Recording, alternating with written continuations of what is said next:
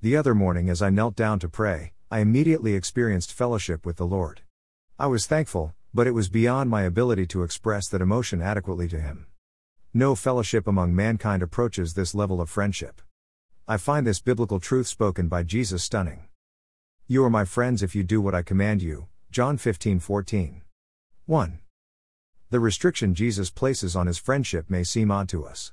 What kind of friend would say, "I'll be your friend, but in order for that to happen, you must do whatever I tell you"? I think most of us would say, no, thanks. But it's different with Jesus since He is God Himself. Let's think about this for a moment. We are talking here about being friends with the Creator of the universe, the Creator of everything that exists, including you. His power is so immense that the human mind cannot comprehend it. His knowledge and sovereignty are so expansive and perfectly all-encompassing that we, with our feeble minds, want to reject it as impossible. He names every star and knows how many there are.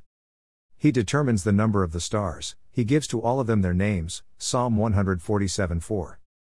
We know, don't we, that stars are so numerous and that multitudes exist beyond our ability to discover them, so it is impossible for us to count them?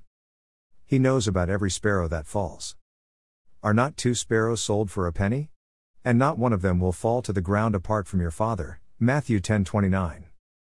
There are more than 1 billion sparrows on the earth. 2. Would you like to try keeping track of fallen sparrows? Sounds like a full-time job. With a lot of overtime. He knows how many hairs are on our heads. Why, even the hairs of your head are all numbered. Fear not, you are of more value than many sparrows, Luke 12:7. It is estimated that there are an average of 100,000 hairs on the human head. 3. Multiply that by the over 7 billion people on the earth. Would you like to start counting now? He provides food for lions and ravens. Can you hunt the prey for the lion, or satisfy the appetite of the young lions, when they crouch in their dens or lie in wait in their thicket? Who provides for the raven its prey, when its young ones cry to God for help, and wander about for lack of food? Job 38:39-41. Didn't we think that was, like, evolution and chance, or something like that? No, that silly calf or fawn that wandered away from the herd? That's Him, doing what He said He does. So, I trust you will agree with me that we simply do not know how to be friends with such a being. So, it makes sense that we are only able to know this friendship if we do what He commands. He will tell us how to be His friends.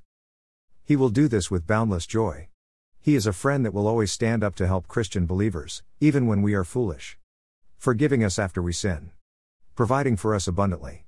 He is the all-powerful friend who laid down His life so we could be friends and have His life within us, eternal life in His wondrous kingdom. Let's take His offer of friendship and obey Him.